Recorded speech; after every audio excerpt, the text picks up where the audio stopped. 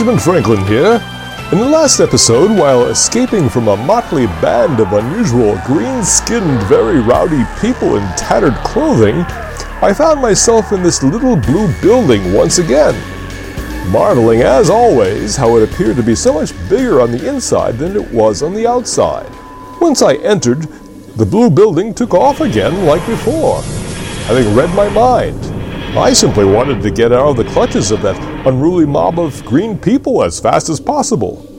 Unfortunately, once we were in flight, the blue building seemed to have mechanical troubles and plopped us down for a rather abrupt landing in another odd place, the location of which I had absolutely no idea. About all I knew from having observed the clock on the console, which had finally stopped moving, was that the year had now changed to 1772. About 50 years into the future from our last visit, which had been the town of Boston from my youth. I opened the door to peer out and discovered we were sitting on a mountaintop, very precariously perched in fact. I could almost feel the blue building wobbling back and forth. Since it didn't seem very safe, I ducked back inside, where I discovered another amazing scientific miracle. There was a picture device hanging above the central console that seemed to give me a view of the area right outside my little blue building. And the pictures were moving.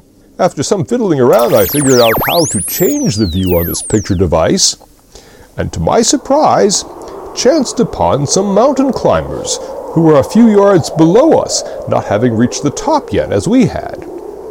One odd thing, however, about this pair of mountain climbers, one of the individuals looked very familiar. For all I know, he could have been a distant cousin of mine. The resemblance was that close. Apparently, I could also make out, very faintly, a little bit of their conversation. My surprise turned to outright shock when I heard the other man refer to this seeming twin of mine as Dr. Franklin. Could this possibly be?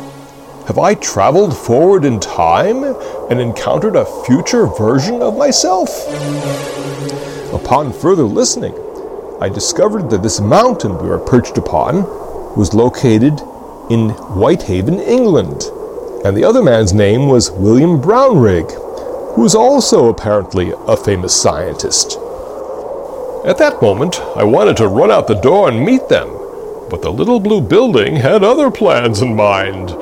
Its mechanical problems must not have been that serious, for it suddenly took off again before I'd even had a chance to set foot out the door.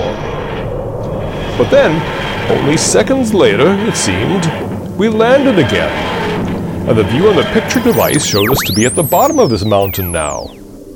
Oddly enough, the clock seemed to indicate we'd traveled only a couple more hours into the future.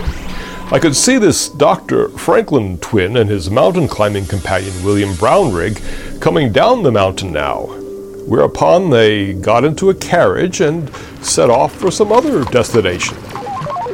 The little blue house seemed intent on following them. So we took off again, and I followed our progress on the picture device.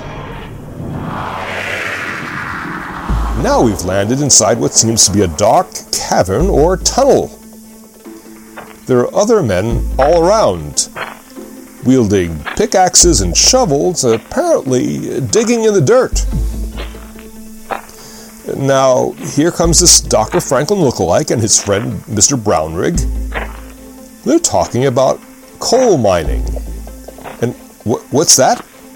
They said this tunnel was actually 800 fathoms below sea level? Oh my! So we're not only underground, we're also underneath the ocean. Oh no, this can't be. Is this picture device working properly?